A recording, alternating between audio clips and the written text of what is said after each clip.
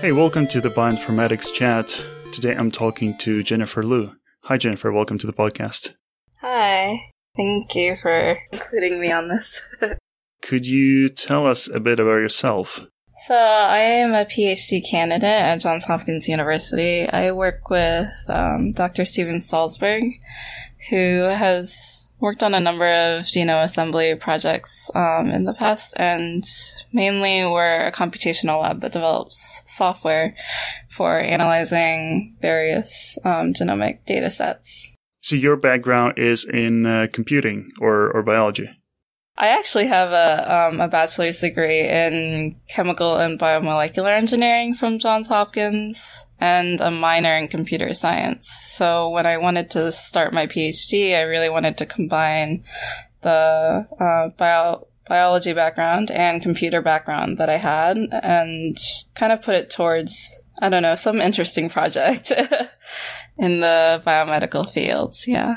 So we're going to talk about Bracken, which is one of your works, but I noticed that since then you worked on very different projects not related to metagenomics. Is that right? What's sort of the vision of your PhD thesis? So I don't have a concrete PhD thesis, but generally all of my projects revolve around the idea that we can use all of the genetic information that we have right now, so all of the different genomes that are already assembled and finished, and use those to help diagnose human infections. And so a lot of it is relating to metagenomic data sets, microbiome data sets specifically, in that we're trying to be able to sequence, an infection from any patient and try to figure out what they have using the software that we have. And so Bracken was kind of the next step from Kraken, which is one of the main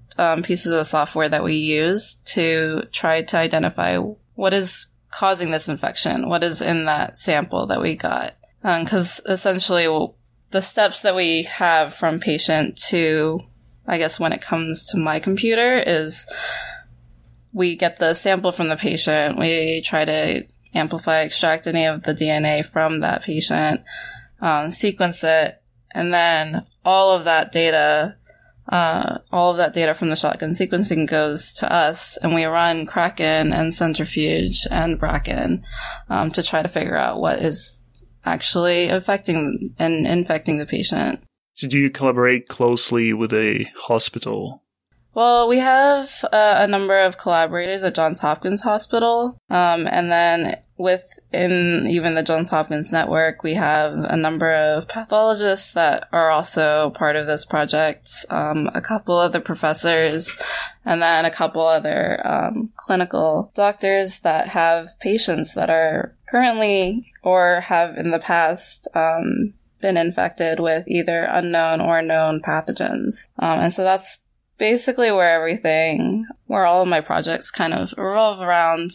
And so Bracken was just the first project of mine, and it was just this is one part of our software puzzle that needs to be solved, and so that's what I focused on first. And then I moved on to more just databases and having the genomes themselves. Yeah, interesting. So I want to talk about Bracken, which is your tool, but in order to understand that, I think it's crucial to also understand Kraken, which is sort of built upon. And so I recorded a podcast, I think it was episode number 7, which listeners could go to. But can you remind briefly what Kraken is and how it works, and why it's not enough by itself? Why is there a need for Bracken? So Kraken is a classification tool developed by Derek Wood, who was a PhD student in Steven's lab. And essentially, at the time of the development of Kraken, shotgun sequencing was becoming more and more popular. And so there was just an abundance of DNA. So I think a lot of people already know about BLAST, which is a great tool where you have a few genomic sequences that you're trying to classify and figure out what they belong to. But when you have a data set when you sequence with Illumina or any other sequencer, you end up with possibly billions of DNA sequences, and running blasts for all of them is just unfeasible. And so Kraken was actually developed to be a sequence classification tool to try to take all of that data and really give you a comprehensive overview of like what all of those sequences are. And so it's a different technique to some of the other ones out there, but it essentially works on exact K-mer matches. The default is 31 mers, where it looks for it takes every sequence that you're given, every sequence in your data set, and it looks for exact 31 mers that match their database to oversimplify what the algorithm actually is. But it also identifies the fact that there's a lot of genomic sequences out there that are identical across genomes, across species, even across genuses. And so instead of trying to arbitrarily choose which species a sequence might belong to, even though it might be identical across, like that 100 base pairs might be identical across different species, it'll give the lowest common ancestor. So a lot of people already use Kraken for their classification work, but I think the reason why we decided to make Bracken is we actually found that a number of people were assuming that Kraken was giving you species abundance numbers. And as a result, because Kraken just doesn't even try to push everything to the species level, but gives you the lowest common ancestor of what it's certain that read belongs to, we decided to make Bracken because Kraken's just going to strand reads at higher taxonomic levels just on the basis of what the classification algorithm does. And on the basis that if you have a 100 base pair read that is identical across different species, Kraken wants to give you the most accurate classification that it can. And so it's just going to put it at the genus level, for example. But because people really wanted to use Kraken's data to do species abundance, that's when we decided to make Bracken. And I think that something to emphasize is that Bracken is not going to give you exact species abundance. But the reason why we say that it's estimating the species abundance is because you really can't tell necessarily. If you have 100 base pairs that's identical between two different species, you really can't tell exactly which species it came from. Not in the way that our algorithm works, and not in just like general. If you know that this is 100 base pairs that's identical between two species, I don't think anyone would be able to tell you which species it came from. So we actually created Bracken to be a more probabilistic method, where it's trying to help you identify where that, or estimate where the reads might have originated from. Yeah, so the core, not sort of deficiency, but maybe the core thing that Kraken doesn't do is assigning sequence reads to the species level, right? Because if it assigned sequence reads to the species level, you could just count them and normalize, and you would get roughly the abundance. Right. But this is where I'm a bit confused, because when I'm reading the Kraken paper, it tells me that it builds this tree, the taxonomic tree, and then it assigns each K-mer to the to like various nodes of the taxonomic tree. But then when it classifies the whole sequence, which consists of multiple K-mers, it finds the leaf in the tree which has the maximum root to leaf. So if you construct the path from the root of the taxonomic tree to the leaf, and you sum up the scores along that path, so it finds the leaf which has the maximum sum of scores. And right. I don't quite see how you could end up at the genus level. Because genus is not a leaf, right? And it looks for the maximum root to leaf path. Well, so the tree that we're talking about, so it constructs this scoring tree for every read. So it doesn't construct the scoring tree for all of the reads. And so I think the thing to note that is if you have, I'm just going with the arbitrary 100 base pairs, 100 base pair read, and every single K-mer within that read can only be classified as specifically at the genus level, it's not going to give you a leaf classification. The leaf is going to be that genus. So the way that the database is created is that every single K-mer from the entire database, it's given a specific taxonomic ID based on like where it falls in the tree. And so when a single reed is being classified, every single K-mer is put in that tree. But if every single K-mer in a single reed is going to be at a higher taxonomic node, then it's just going to get that classification. Does that make more sense? Yeah, absolutely. That was my confusion. So we're not looking at the taxonomic tree, but we're looking at the sort of reduced tree, which only has the nodes that it found. Right. Among the K-mers. Yeah.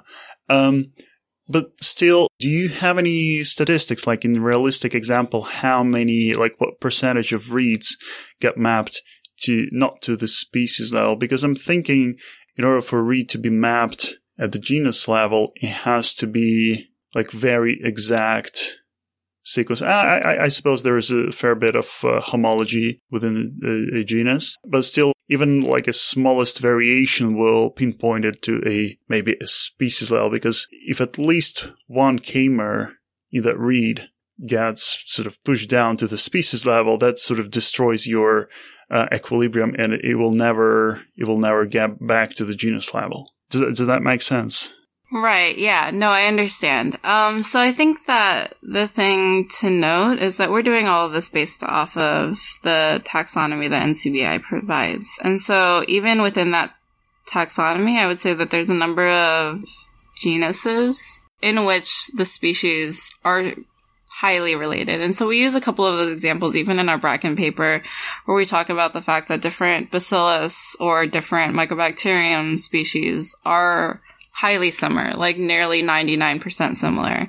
I don't remember the exact numbers, but because of that, like most, if not all of most of the K-mers from those species are at the genus level. And so unless you get 100 base pair reed that somehow captures that 1% that is unique to that species, all of the K-mers from that genome are going to end up at the genus level.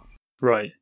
But do you have a sense of like very ballpark figures? Like if we took a typical metagenomic sample, it would try to classify it with Kraken. What percentage roughly of reads would be at the species level, like genus level, family level? Do you have a sense of those figures? I don't have them off the top of my head. I know that our lab has run a number of samples through both Kraken and Bracken, and I don't have the numbers off the top of my head, but I will say that even like a few hundred reads out of like maybe 40 billion always end up even just at the bacteria level. In that, like, the K-mers from those few hundred reads can't be classified any more specifically because they're shared across bacteria that are not at all related to one another. Am I correct that sort of the push for creating Bracken was this paper from Leo Pachter's lab where they applied Callisto, which is normally an RNA-seq abundance estimation tool, and they applied this tool to a metagenomic sample, and they demonstrated that it performs better than Kraken. But then, of course, they ignored this fact that Kraken can classify some sequences at the higher taxonomic levels. So admittedly, that was the paper that kind of showed us that if people wanted to use Kraken as an abundance estimation tool, they were using it incorrectly. And so we wanted to provide the people that use Kraken already with something that can allow them to do that abundance estimation. So yes, that was the bioarchive paper archive paper that we noticed prior to the development of Bracken. Right. So you noticed that people are not using Kraken correctly. And by the way, what is the correct usage of Kraken? So before Bracken was written, right? So there was no like easily available way to transform Kraken classifications into the abundance data. What was the intended way to use Kraken? What sort of information could you get out of it? I mean, very simply, it's a classification tool. So it's not meant to... It does help you kind of summarize what's in a data set, but not like at a specific taxonomic level.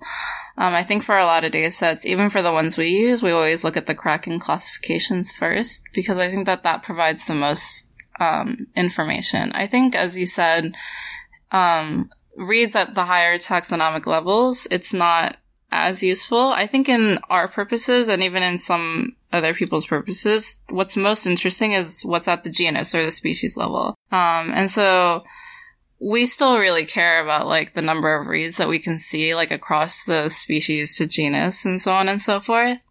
And I think that that's where Bracken has the most impact if someone wants to do abundance estimation at a very specific level. So I think for Kraken users, it's a really good way to summarize what's in your data set. And I think that like having the different levels is also like really informative. That's what makes Kraken's accuracy so high, is because it doesn't try to assume that it's definitely from a different level, or it's definitely at the species level, rather. And so I think they have two...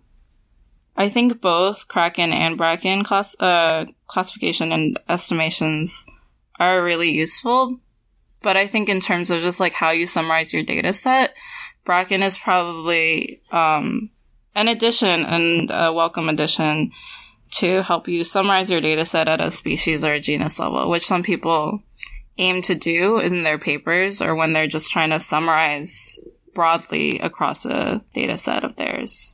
Yeah, definitely. So Bracken helps a lot, but I'm trying to understand if you only have Kraken, and at the time you only had Kraken, right? Right. So you're saying it's a way to summarize, but it classifies. So as you said, we have 1 billion sequences, and if we classified each one of them, that's not really a summary. You cannot easily look at the 1 billion taxonomic labels and tell anything, right? So one way to summarize this data would be just have a set, like ignore all the counts, ignore all the specific sequences, just gather a set of taxonomic labels that were used, and that sort of gives you an idea of what is in there.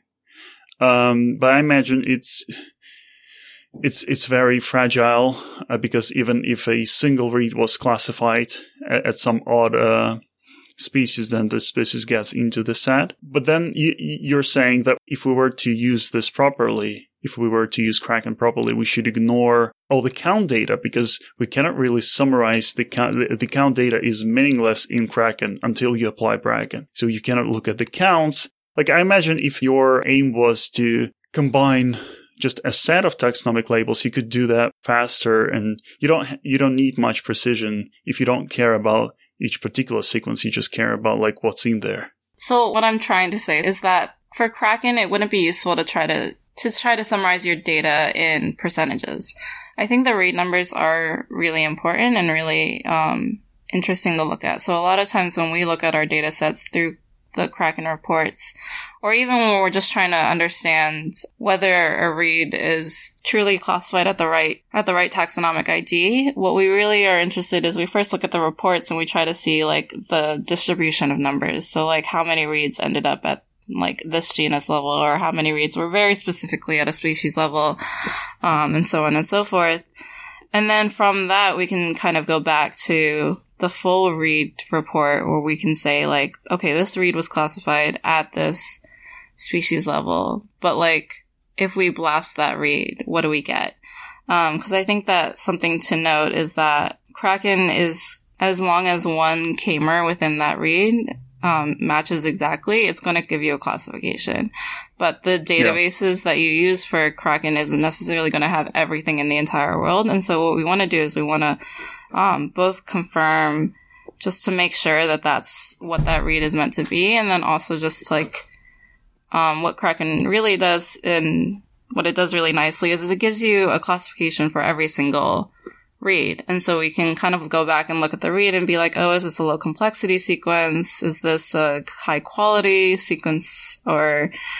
And just do more analysis on the read level. Whereas Bracken isn't going to give you a per read classification. Yeah, that's a good point. So if I understand correctly what you're saying, we could use Bracken in order to find some interesting cases, maybe the ones we didn't expect. And then since it tells us which sequences it classified this way, we can sort of zoom in on them and go from there. Yeah, and Bracken is much more of an overview kind of program, so it's not where you're like looking at specific reads classified at different species, but it's more when you just like want to know as a summary what's in your data set. Yeah. Yeah. Okay, so Bracken sounds like a great tool, but how does it work? So we tried a number of iterations for Bracken, but essentially we didn't want to start from scratch. We didn't want to create a new abundance estimation tool, but we really wanted to provide something that people that use Bracken could use it very simply. And so what we do is for every classification that Bracken gives, Bracken is essentially calculating a Bayesian term, basically a probability of where those reads might end up. So, for example, for all the reads that end up at the Mycobacterium genus level, Bracken is going to tell you what's the probability that those reads belong at MTB or M. bovis, and it's based on those probabilities going to redistribute all of the reads at the genus level down to the species level. That's the broad spectrums of what it does. And I guess we use Bayes' theorem because we found that this is the most accurate way to really make use of both what we know in terms of how those species might be similar or unique and kind of compare them to one another. So we use a lot of prior information in terms of what's in your database to determine like how reads from those databases might end up being distributed. Yeah, so the way I found most useful to look at this while I was reading the paper is as a two-step estimation. So this is a bit contrary to what people usually understand by Bayesian analysis, because usually you have some priors, and then the data informs your likelihood, and then from there you get your posterior probability. But in your case, you estimate both the prior probability and the likelihood from the same data, but just looked at a different, or I guess you partition your data, right? So you look at the uniquely mapped reads, and that informs your prior, and then you use that prior to look at the reads that were sort of ambiguously mapped, right? And then that allows you to redistribute those ambiguous reads. Right. So the first step before you do any data set is to basically try to figure out how, if you broke up your entire database into 100 base pair reads, like where would they end up in the tree? And then use that information to then figure out, okay, then what's the probability that these reads ended up here because they originated from this specific species. And so this reminds me a lot, again, what's going on in RNA-seq data analysis, and there people usually apply the expectation maximization algorithm, which is essentially these two steps but taken further. So we can apply the same step over and over again, right? Once we redistributed our reads, we can use that as our new prior, right? And basically repeat the procedure, and we may get like slightly different numbers. And so you repeat that until it converges sufficiently, I guess. So did you consider using that, or was that a reason you're doing just one iteration of what essentially is an EM algorithm? So I did consider whether repeating it would be useful, but I think we tried this with a number of data sets and a number of simulated data sets in our databases. And I think what we found is that while we could repeat this process, I think that in just the one step, I think it was sufficient for what we were looking for. So I do remember like reading a number of papers where EM was, expectation maximization was their main part of how they did all of the species abundance, algorithms. But I think for me, what I really wanted is what I wanted was a program that would be really useful for people that were using Bracken, but also sufficiently and I guess accurate to a degree. And so we tried a number of different ways, and I based, even just with the one EM step, as you called it, the accuracy was actually really high. The number of reads that were off was really low. And so we calculated a number of different, I guess, methods of figuring out the accuracy. So we calculated a number of different numbers that would tell us like how accurate that algorithm is. And even with the one step, Bracken was coming really close to what it was. And I think that like something to note is that we're also basing this off of Kraken classifications, and Kraken itself is already very accurate, and we didn't want the numbers to stray too much from what Kraken was already giving us. And I think that recalculating everything would kind of go beyond what Kraken has already done for us. And Kraken's already giving you a lot of information by telling you kind of where all of the reads originated from. And so I think that to do more EM steps would kind of be ignoring the information that Kraken has already given us in terms of, and then Kraken already has very high accuracy. Well, you wouldn't exactly be ignoring anything, right? You'd be essentially using the same data, just driving your algorithm to convergence, as opposed to like stopping. And it may very well be that one step is enough, if you say so. Yeah, I do think that, so what we did try to test is, in one of the steps, as you said, we calculate like how unique each genome is. And then we actually did try a step where instead of using the full algorithm, we instead used the uniqueness of each genome and then the number of reads very specifically classified at that genome to kind of scale up in a sense, to see if that would actually be accurate. And what we found is that, like, it's highly sensitive to the number of reads that were actually classified at that specific species. Because we're running under the assumption that, like, every read from a genome is, like, in your data set. You're running under the assumption that the full genome was captured by all of your reads. And so when we actually tried that just simple scale up, we found that it definitely overestimated and underestimated for different genomes by a lot. The accuracy was far lower. And so that's why we turned instead to this, because we're trying to make use of just like what's within that particular tree. So we didn't want to recalculate for the entire tree what everything was, but we really just wanted to focus in on that tree and keep those reads within that section. We started to talk about accuracy, and did you try to compare Bracken to other tools like Metaflan or Callisto? So I think we did take a look at like how Bracken would differ from those other tools, but I think that something that we really fought for, I guess, even in the paper submission process, is we didn't want this to be just another tool trying to compete or overtake any other tool out there. But what we really wanted is we wanted to provide this as an additional resource for Kraken users already. So many people already use Kraken, and this is something that we wanted to put out there as useful to them and not necessarily as saying that this is better than any other tool out there. I think that like a number of reviewers definitely wanted us to compare and include that in our paper, our program to all of the other ones out there. But I think that what we really fought for in putting this tool out there is that this isn't meant to compete with all of the other ones. This is really meant to stand on its own with people that are already using Kraken. And I think that has already been proven useful, because there's a number of people that have used Kraken that started using Bracken as well to really, for their data sets, for their analyses, and for their experiments. And that's really what I wanted. I do remember that we did run Metaflan as well, and I think we attempted to run Callisto, but we ran into problems with the software that I don't specifically remember. But because it wasn't our focus, we didn't pursue that further.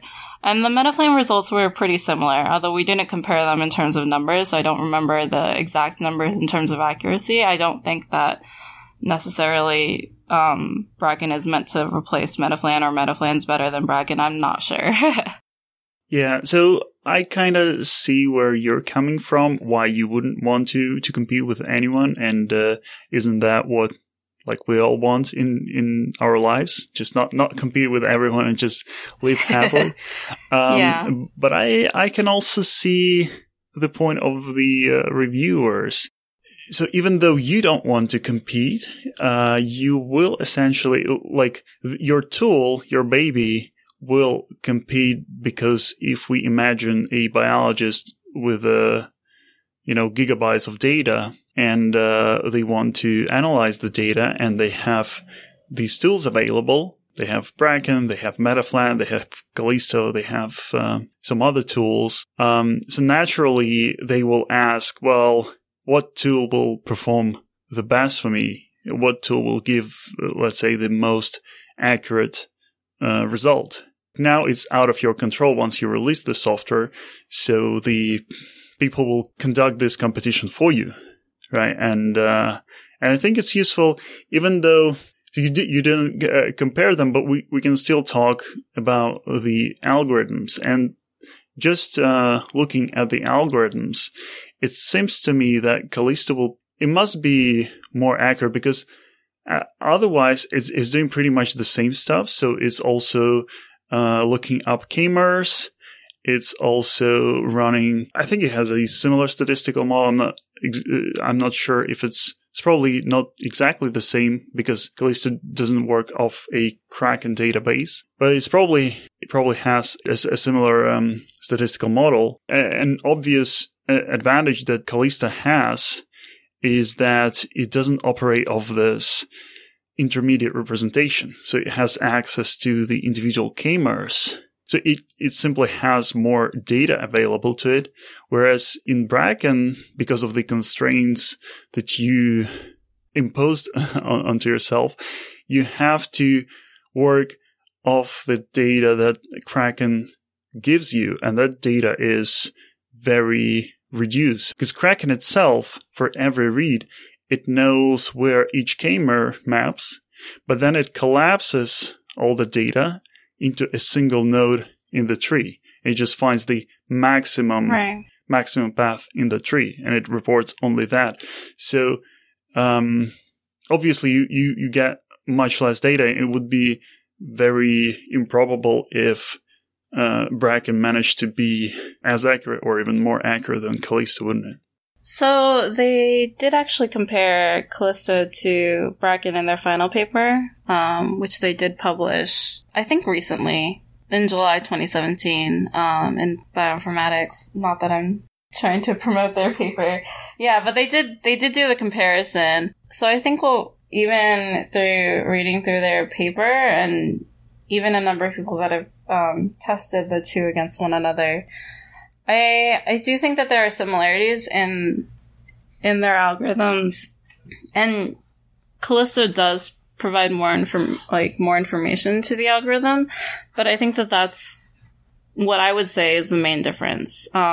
Is that in theory, providing more information to the algorithm would make it more accurate, but I think it's also you provide a trade-off then to your program, in which if you provide more information to the algorithm, you're hoping for more accuracy, but you're also using up more memory. And so I think that that's the main difference of anyone that I've ever heard trying to use Callisto for such metagenomic classifications or abundance estimations, in that the memory differences between the programs is significant. So I tried reading through their paper, and I don't really know how they ran Bracken. The runtimes that they provide for Bracken seem fairly off to me, because Bracken actually runs in less than a minute, to the point where it wasn't measurable, but they claim that Bracken ran for much longer than that. And so I'm not really sure. In terms of the accuracy, it's pretty similar. In terms of the runtimes, they claim that Callisto is much faster, although I have no knowledge of how they ran my program. And so I'm not really sure where their runtimes are coming from. Bracken itself runs fairly quickly. Yeah, isn't that a huge problem in bioinformatics, that every lab tries to show their tool in the best possible light? And so this runs a bit counter to the spirit of science, where we should be able to figure out which algorithm actually is the best one, or at least even if there is no clear winner, we should be able to say that, the scientific consensus, we have scientific consensus that, smoking causes lung cancer. So in the same spirit, we should be able to say that there's a scientific consensus that this algorithm sort of consumes more memory, and this algorithm runs faster, and this algorithm produces more precise results under certain conditions. But instead, it seems to me that we're treating our tools more like salespeople, right? we sort of sweep all the downsides or deficiencies under the rug, and I think that's why I find it hard to even compare myself, or I guess my program rather, to Callisto. And I think that that's also something that when I was talking to my professor about whether or not we should include the comparison information in the paper, I think that that's something that we definitely fought against, because I think that, yes, reviewers want to know, is this novel? Is this going to be better than what's out there? But I think for us, it's we're already biased because this is the program that I wrote. And the people in Leo Pachter's lab are going to be biased because Callisto is what they wrote. And so I think that what I've found, even at conferences when people talk about the comparisons between their programs and Kraken or Bracken, all of us want to paint our own programs in the best light. And so yeah, when we're doing comparisons like that, we're going to be biased. And I think that it's better left to a third party to compare them instead. And I think that that's something that I've definitely fought against, because I can tell already the competitive nature of academia in only my first couple of years as a PhD student. Whereas I would prefer if other people tested and compared and made that decision for themselves. And someone already has for Kraken, where they've determined that Kraken's accuracy and speed and memory is better than most out there. There are comparison papers for that already, and I don't want to rehash any of that. But I think that I would, even if I was a third party, I would trust a third party to make those comparisons rather than the authors themselves. I think that I also would say that every program is only as good as its database. And I think that that's why I'm focusing on databases now, because what I've also found is that you can construct a database that's going to be perfect when it's run on Callisto, but not perfect when it's run on Bracken. And even when it comes to the two programs that came out of my lab, Centrifuge and Kraken, you can construct a database that's going to work perfect on Centrifuge and not so perfect on Kraken. Not by a lot of differences, but by enough that you could say that one is more accurate than the other. But I think that what I'm focusing now on, and the reason for this, is because you want to have the most accurate database to begin with. And I think that every tool is only as good as its database. And I think that that's something that people don't really think about when they look at the different algorithms, because they're looking at what the program does and not what the program is actually operating on. Mm-hmm. So what is the state of Kraken databases? Does your lab maintain an up-to-date version of a Kraken-compatible database that people could download? So we have a number of Kraken databases that we personally use, but they're far bigger than what we would provide anyone with. And so something to note is that when Kraken was first released, we provided a database called Mini Kraken that people could download that was only 4 gigabytes. And it was based off of, at the time, what was in the bacteria, archaea, and viral RefSeq databases. And so it was using all of those, not with any picking or selecting of which genomes. It was using everything from those databases. And so we're working on constructing a new mini Kraken database for download again. But something that we also note is that, so the databases can get quite large depending on what you want to have in them. So Kraken is not going to be the tool that I would suggest to anyone, and Bracken definitely not, for someone that wants to be running everything against the NT database. And so that's what Centrifuge was developed for. Centrifuge was developed to be able to have all of that information in memory. And so what we suggest to people instead is that they make their own databases, that they make their own Kraken databases and put whatever they feel they need and whatever they want in that database. And we just provide them with the simple, I would say, scripts to download them. So we're currently updating everything from Kraken, and I will say that I am promising a new mini Kraken in the next 2 weeks or so. And then we also updated what the standard Kraken database is. And so if people just download the standard Kraken database, it will include everything from RefSeq, from bacteria, archaea, and virus. Cool. So I haven't heard about Centrifuge before. Is it a separate tool? Yeah, so Centrifuge is a separate tool. It's actually written by a couple of one postdoc in the lab, another who used to be a postdoc in the lab, Daewon Kim, I think, is the first author. Florian Breitwieser is another author, and Lee Song is a PhD student in the lab, and he's the last author on the paper. And the three of them worked together to create Centrifuge, which does similar classification, but it uses a very different database. And so it uses an FM index instead of k-mers. I think that Kraken and Centrifuge have different pros and cons to them. And I think that we actually use both whenever we're running any sample. But I think that definitely the biggest pro, I would say, for Centrifuge, if someone wanted to use that instead, is if you need a large database. Because Centrifuge has the ability to hold the whole NT database in it as what it's comparing against for a sample.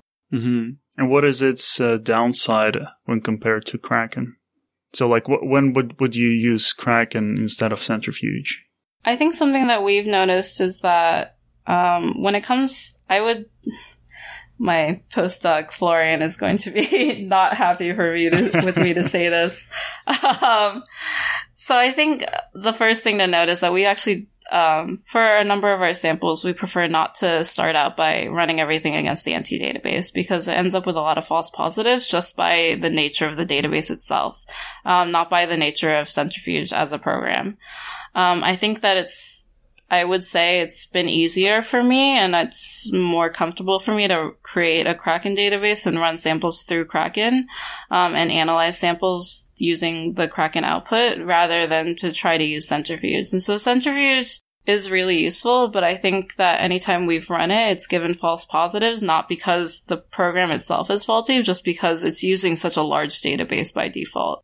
I don't know if it used the same database, what the differences would be, because I've never tried to do so. Okay, got it. But how do you know those were false positives? Because in your sample, presumably there may be some contamination. There could be anything in there.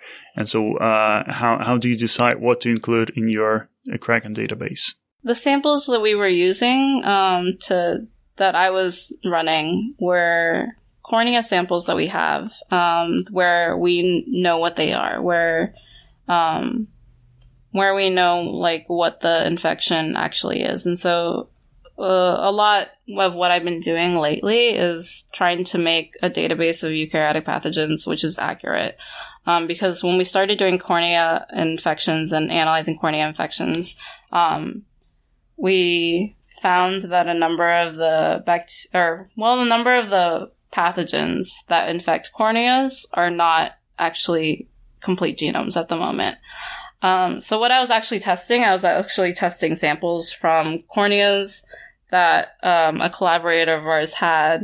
These are not from any patients, but they have very specific infections. And so when we run them against Centrifuge, it gives us so much information about everything that it thinks that's in that sample, to the point where it's not necessarily useful because the database is so large and there's a number of false positives. So what we have also found in terms of what's in those databases is that there's contamination in the samples, sure, but there's also contamination in the sequences themselves. And so even I would claim that a number of the genomes in the NT database have human contamination in them. So there's human DNA in those genomes. And I think that that's where a lot of our false positives stem from. Because then if something gets classified at a very specific level at one of those genomes. It will choose that genome over human. And what we don't want to consider any classification where it might potentially be human. Because we are not, in a lot of our samples, we don't care about the human DNA, we care more about the microbial DNA. Okay, interesting. Is there anything you would like to share with the audience, maybe about your future plans? What are you working on? Yeah, so I guess I'll put this out there. I'm actually very soon going to be releasing a eukaryotic pathogen database, which we have cleaned through a number of cleaning steps. And this is meant to be a database where people with samples that are potentially eukaryotic pathogens, where they can run it against it and be confident in what they find. And so previously, these were all draft genomes. These are 250 eukaryotic pathogens genomes, but they were all in draft form because they have not yet been completed. As people in the field know, draft genomes just have a lot more contamination. And so what we decided to do is, instead of waiting for the various different labs to complete these genomes and finish removing any contamination and combining them into one single genomic sequence, what we wanted to do is clean up these genomes. And so we've actually just finished working on that, and the paper is in process of being written and will be published soon. And also in terms of the software side, I do want to say that we are updating Bracken for all of the Bracken users out there. And Mini Bracken, we will have a new one in the next couple of weeks. And Bracken version 1 is currently out there on GitHub. Cool. Well, Jennifer, it was nice to talk to you. It was great talking with you too.